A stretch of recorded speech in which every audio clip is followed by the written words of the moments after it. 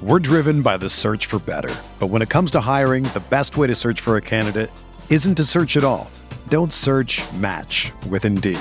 Indeed is your matching and hiring platform with over 350 million global monthly visitors, according to Indeed data, and a matching engine that helps you find quality candidates fast. Ditch the busy work. Use Indeed for scheduling, screening, and messaging so you can connect with candidates faster. Leveraging over 140 million qualifications and preferences every day, Indeed's matching engine is constantly learning from your preferences, so the more you use Indeed, the better it gets. Join more than 3.5 million businesses worldwide that use Indeed to hire great talent fast. And listeners of this show will get a $75 sponsored job credit to get your jobs more visibility at Indeed.com/Blue Wire.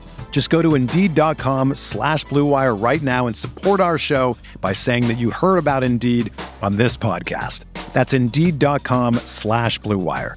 Terms and conditions apply. Need to hire? You need Indeed. Hey, everybody, it's Candlestick Chronicles, a 49ers podcast on the Blue Wire Podcast Network. I'm Kyle Madsen. I write about the 49ers over at NinersWire.com. He's Chris Peterman. He'll be joining me shortly, and he covers the 49ers for the Sacramento Bee. Super fun episode with NBC Sports Bay Area's Matt Maiocco dropping by. I think it's the second time, maybe the third time he's been on the pod, but we had some technical issues at the top of the podcast where Matt was talking about his trip to Fargo, North Dakota, where he met Trey Lance and some people in Trey Lance's orbit. And he was discussing some of the things he learned about Trey Lance and Lance's decision to join the social justice protests after the killing of George Floyd, along with Lance's decision to wear cleats, honoring that. And if I just wanted to kind of discuss what Matt was talking about up top, because like I said, the audio got a little jumbled and might jump around and be a little bit unclear. So that's what he was talking about, and just Lance's singular decision to do that and not so much worrying about alienating people because he felt strongly for this cause and wanted to go do it, and just how sure he was of himself in doing so. So again, in case any of that's unclear up top, wanted to just put that on the table first before we get into our interview, which we're going to do now. So enjoy our conversation with NBC Sports Bay Area's Matt Maiocco. Blue Wire. Hey, this is George Kittle, and you're listening to Candlestick Chronicles. Kittle in Denver territory. Kittle is gonna go! Touchdown! Bosa's got him, and he'll sack him back inside the 30-yard line. Nick Bosa drops Aaron Rodgers for a 13-yard loss. Quick pass caught by Kittle. He dives, and he's in. Touchdown, 49ers.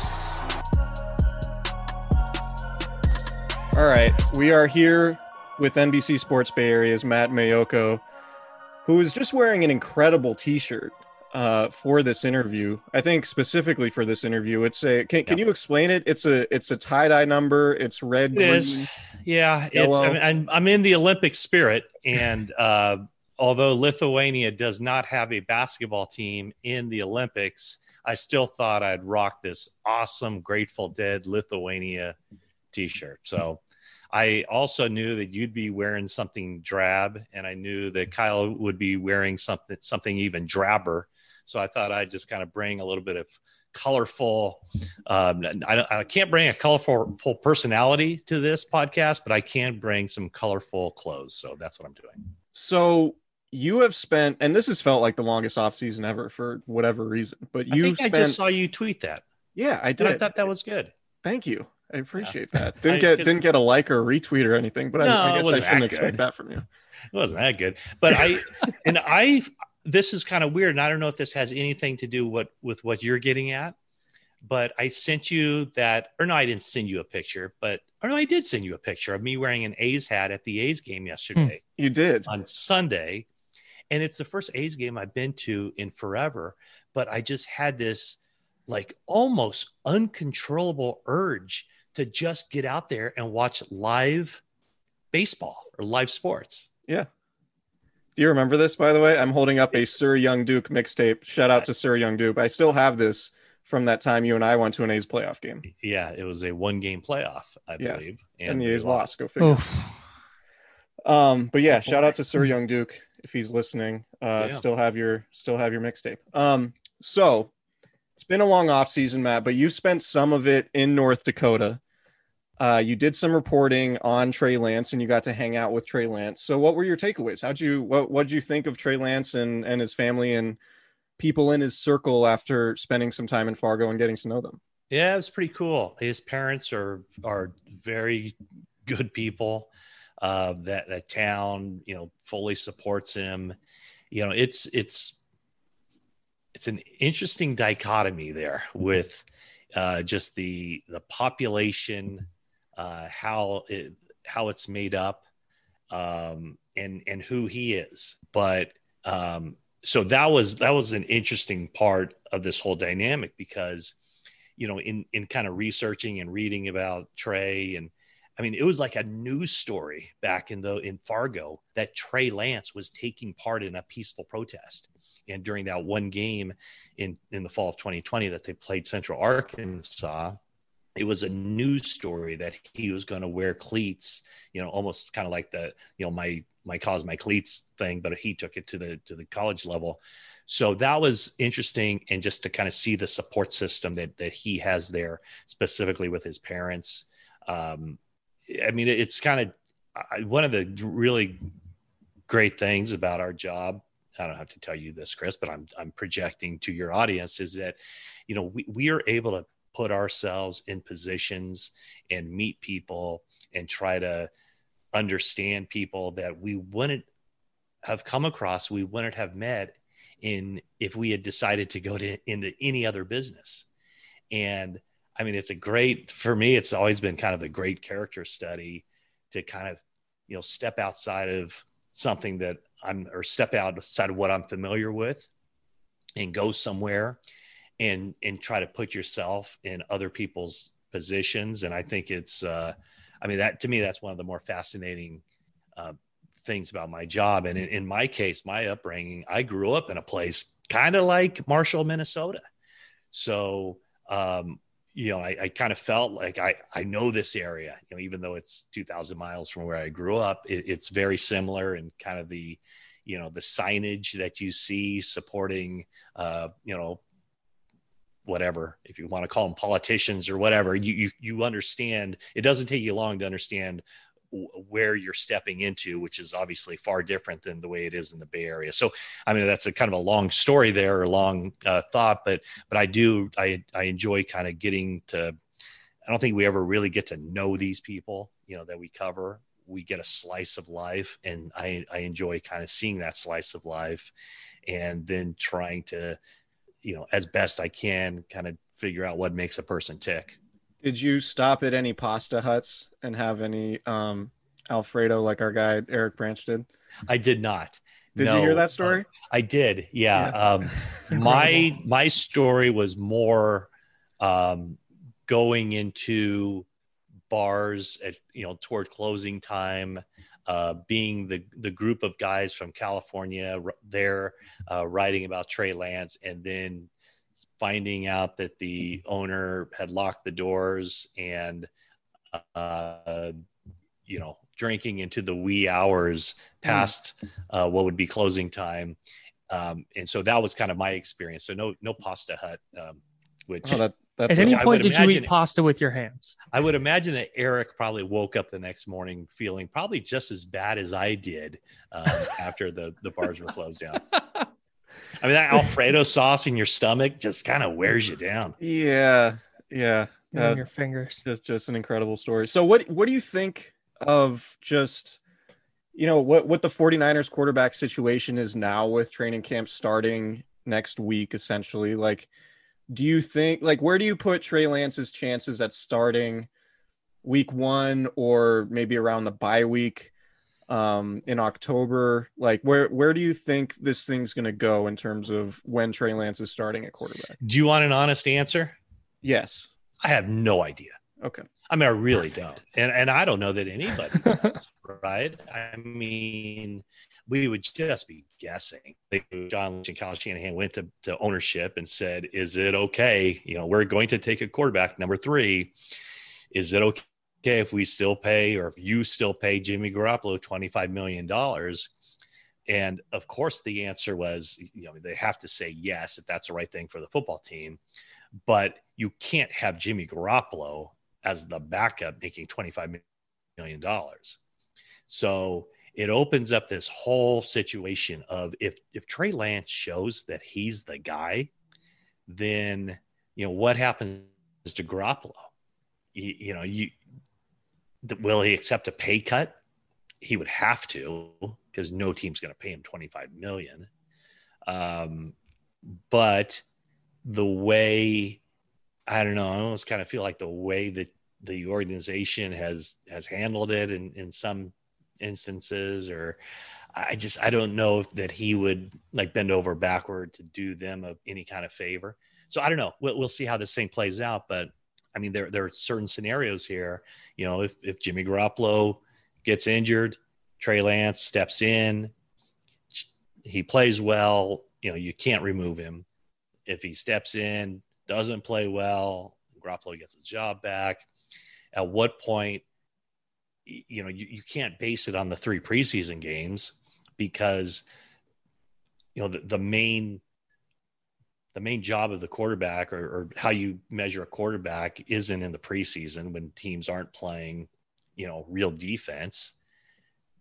How would he respond to, changing defenses, defenses trying to disguise looks? I mean, it's a tough situation. The answer is, I have no idea how this whole thing's going to play out. We're talking about a guy who just turned 21 years old and has played 1 football game in the past year and a half.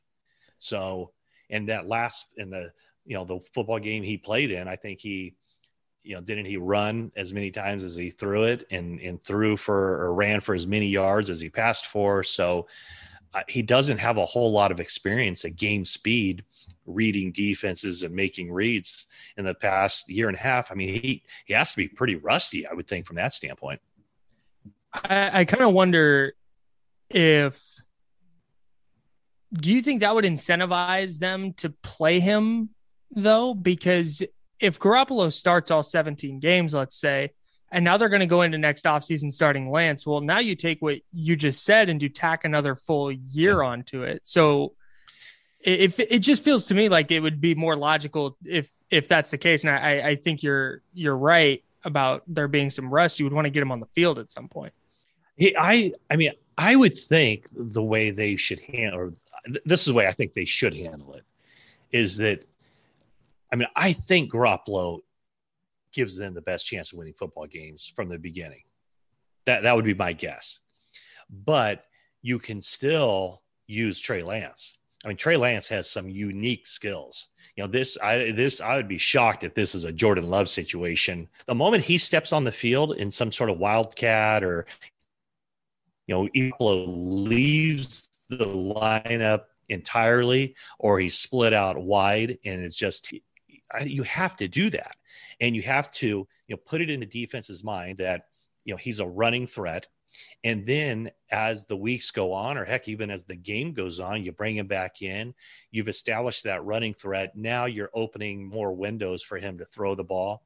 And I think what you want to do, what you need to do, is start giving him situations where he can succeed, where the confidence is built, where he's throwing easy throws because teams are respecting the run so much.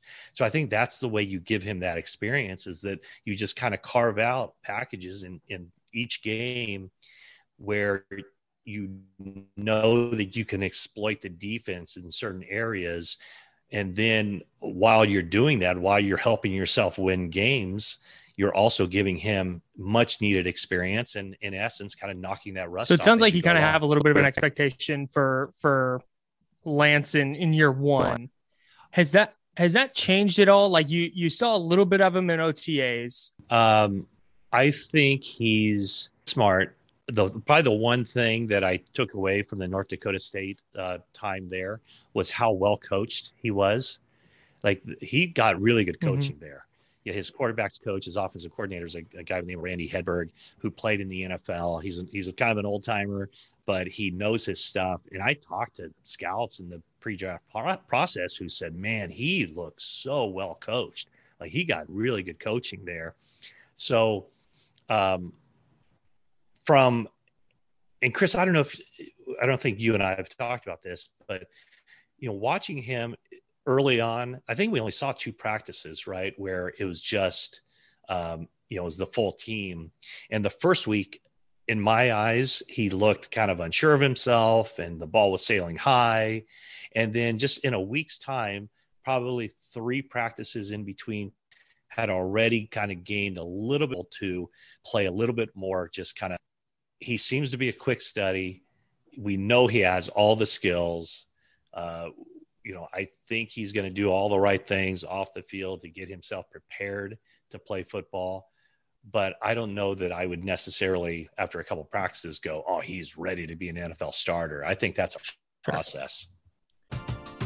We're driven by the search for better. But when it comes to hiring, the best way to search for a candidate isn't to search at all.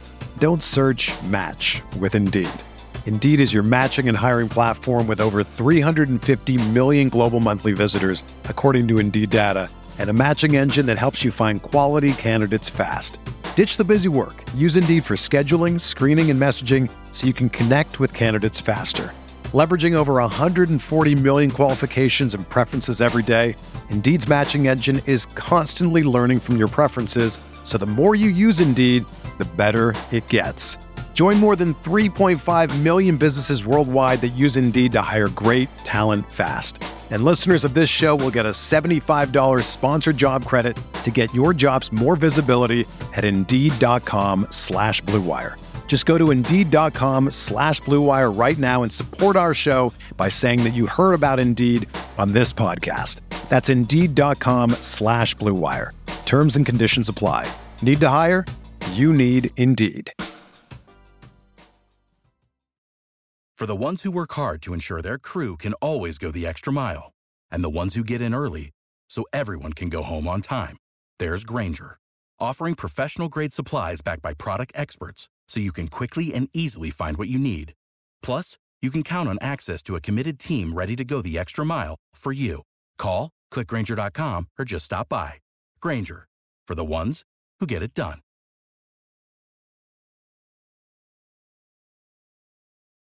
Do you think it could be something similar? And you sort of alluded to it earlier, but 2011 Colin Kaepernick, when they, sort of inserted him in some goal line stuff and he did a lot of stuff with his legs.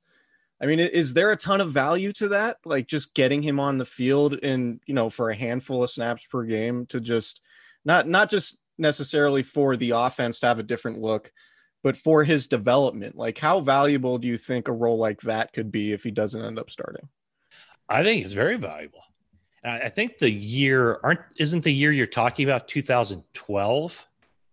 Wasn't that the year that they went to? He was a rookie in 2011. Right. But wasn't 2012 where they really started using him in that role? Okay. Mm-hmm. Yeah. You're probably scored a touchdown against the Jets. Yeah. Right. Yeah. And so from that standpoint, if you look back on that, I think that time early in that season where they started giving him more and more and more, I think that helped him when he took over in the middle of that season. So yeah, I do think that's a big deal. And the difference that I would see, and I'd have to look at the stats, but I don't remember Colin Kaepernick throwing the ball much, when he would get into the games in 2012. I think the 49ers, I think this group of coaches and the way Kyle Shanahan views Trey Lance, I think they see him as almost equal parts runner and passer. And at some point, clearly they want the passing side of him to far exceed the running side of him. So I think they would be more apt to, kind of start off in that same way. Like, here's our running package. We're going to do this. We're going to do these RPOs. But then, as teams start to cheat toward the run, then, you pull that thing out and you start throwing the ball down the field a little bit to kind of give him a little bit more maybe than even what Kaepernick did in the lead up to him taking over that full-time starting job. So shifting gears a little bit, thinking 2019 is sort of it's going to be the season that everybody compares, that everybody looks at when talking about, what's a successful season under Kyle Shanahan look like? And they're going to point to that 2019 season. And one of the characteristics for me that really stood out was how much the rookies impacted that team, whether obviously it was Nick Bosa, but Deebo Samuel had, 1,000-yard season just about. Dre Greenlaw made a pretty sizable impact in his role. So, Trey Lance aside, talking about guys like Aaron Banks and Trey Sermon and Ambry Thomas and the other guys, do you think that there's a possibility that this incoming rookie class can have a similar impact? Because I think just looking at the way this roster is currently constructed and maybe the lack of depth, or at least the lack of established depth at certain spots, the 49ers are going to need similar contributions from their rookie class like they got in 2019 if the goal is to contend for a Super Bowl like it was then. Well, I look at the 49ers can win, I think, a lot of games this year without Trey Lance even stepping on the field. Whereas I don't think in 2019 they could have won a lot of games without Nick Bosa. Both of those are high impact positions that can make a big difference. But the 49ers did not have an edge rusher, really, that previous year. And so that gave them an opportunity to make a significant jump. In fact, just watching that 2019 season, I remember even looking back on it now thinking, wow, if you want to make a huge impact on a team, like a quarterback obviously is a big position, but for a rookie stepping in, typically if a rookie is playing quarterback, you're going to take a step back. You're not going to be probably as good, even if you have kind of a middling veteran quarterback. It's the rare rookie that can step in and play good football, play good winning football. But defensive end, edge rusher, that's one position where I really think like edge rushers are ready to play now. Yeah, there's some developing that's going on, but if you can rush the passer, you can rush the passer and you can make a huge impact. So from that standpoint, this class has no Nick Bosa. And, is Aaron Banks going to make a big impact? He should make an impact. He should be a starter. And if he's not, as a second round draft pick, if Daniel Brunskill beats out Aaron Banks this season, that's got to be a disappointment, right? Yeah. And then you have, I think Trey Sermon has a chance to step in and be probably their number one back. It wouldn't surprise me if year 5 of Kyle Shanahan and Bobby Turner, Trey Sermon is the 5th different running back who leads the team in rushing. And then all those defensive backs you mentioned, I think all of them will have an opportunity because there is always such attrition at the defensive backs position. And, whether it's Ambry Thomas having to step in instead of, Jason Verrett or Emmanuel Mosley. And I think even Diamador Lenore, I think K'Wan Williams is at the stage in his career where I don't know that you can count on him for 16 games and his play. He's a good player. 49ers have last few years have talked about him being the best nickelback in the league. I don't know that he's the best nickelback in the league, but he's a really good player. But he's kind of at that age now that, maybe he starts to slide a little bit, or maybe he has difficult time staying healthy. And I think, just the brief times we saw Diamador Lenore, I mean, he's got a little spark to him, right? I mean, he's not afraid to kind of get in there and mix it up and kind of assert himself. So, some of those guys, and I don't know if there's anyone else I'm missing. Well, I do like Elijah Mitchell too. I don't think they've had a true third down back, in the Shanahan's been here. That was supposed to be Jerick McKinnon's role, and that just never materialized. Obviously injured for 2 years, and last year he wasn't. He didn't have that same dynamic, explosive speed. Elijah Mitchell has an opportunity to be a really productive. He won't have great numbers, but he has a chance to make some some big plays, kind of like Jeff Wilson did in 2019, just coming off the sideline to run routes out of the backfield because he was far and away the best running back they had running pass routes. So that's kind of how I see this thing shaking out. I want to go back to what you were talking about with the pass rush a little bit, because it's something that Chris and I were talking a little bit about today. So in 2019, it was Nick Bosa, it was Dee Ford, it was Eric Armstead, and DeForest Buckner. Can they replicate that type of production with what they have this year, whether it's Bosa and Ebukam and Armstead and Kinlaw and maybe Dee Ford? I don't think so. No, I don't think so. I just think DeForest Buckner was so good. Yeah. I think even when he didn't have the great numbers, he was just so good. He helped everybody around him. There's no DeForest Buckner on that defensive line that does that. And Nick Bosa is a great player, but we don't know how he's going to bounce back from that ACL. I mean, the videos I've seen have looked pretty darn impressive. But if you don't have, I don't think anyone's counting on Dee Ford. Even if Dee Ford gets healthy enough to play, how effective is he going to be, and how long can he stay out there? Those are unknowns. Ebukam is a guy that clearly they see something in, but he hasn't been somebody who's, he's a 4.5 sack guy. Now maybe they can do something there, and maybe that wide 9, maybe Chris Kosera can yell enough in his ear and get him fired up and working on his technique and everything else. But I don't see this being a great pass rush defensive line other than Nick Bosa. They didn't draft anybody, so there's not going to be any help there. In free agency, they got Arden Key, and along with Ebukam and Arden Key, I don't think he even had a sack last year with the Raiders, and they cut him, the former 3rd round pick. So to me, the guy that made it all go in 2019 was DeForest Buckner.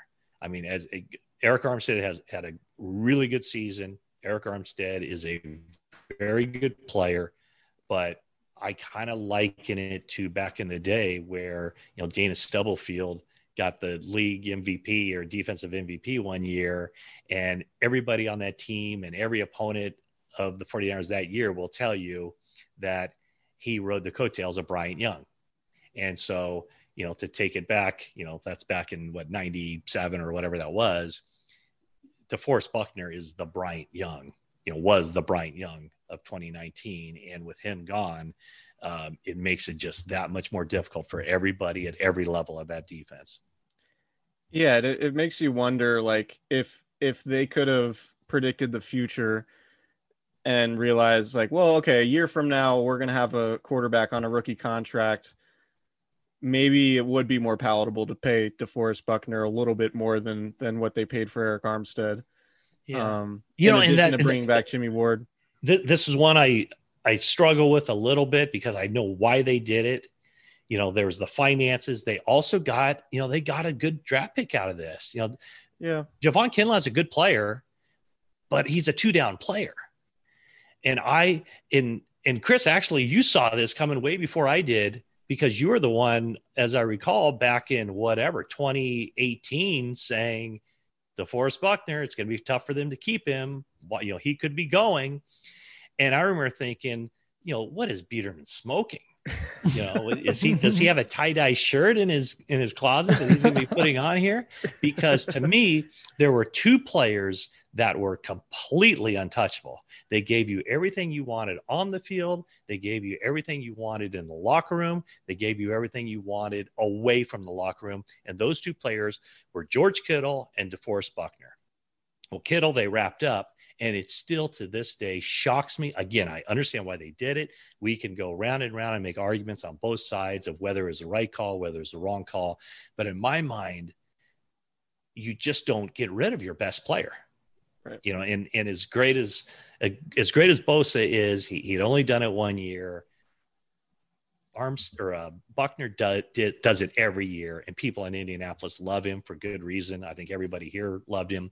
So to me, that's a really tough one. and I'm sure that's one that the 49ers wrestled with, is that how do you get rid of when your best player though is like, a jerk or doesn't work hard or, is a bad locker room guy, I can understand it. But Buckner is none of that. Buckner was like the perfect, like the role model, the stereotypical guy that you build a defense around. Totally agree. I've seen some angst from fans that the 49ers might do the same thing with Fred Warner. I feel like that deal is going to come within the next couple of weeks. That's what I think. If they had the DeForest Buckner thing to do again, they would do it differently. And I can't imagine they would want to make the same mistake with Fred Warner. Yeah. I would be surprised, if Warner gets away. And like you, Chris, I mean, I think probably, the eve of when the 49ers put on pads for training camp, that's probably when this is going to, come down the pike. And, I don't, there's been really no rumblings. I think there were some reports a month or so ago that the 49ers and Fred Warner's representation haven't even talked. Whereas a year ago, this time, everybody was kind of reporting of what's going on, with Fred or with George Kittle, but we all kind of thought that something would happen like on the eve of the day that they put on pads, because then if you don't do it, then now you're running the risk. And if I were an agent, if I were Jack Becta last year or George Kittle's agent this year, I wouldn't let my player get on the field without that contract, put on pads and go hit people.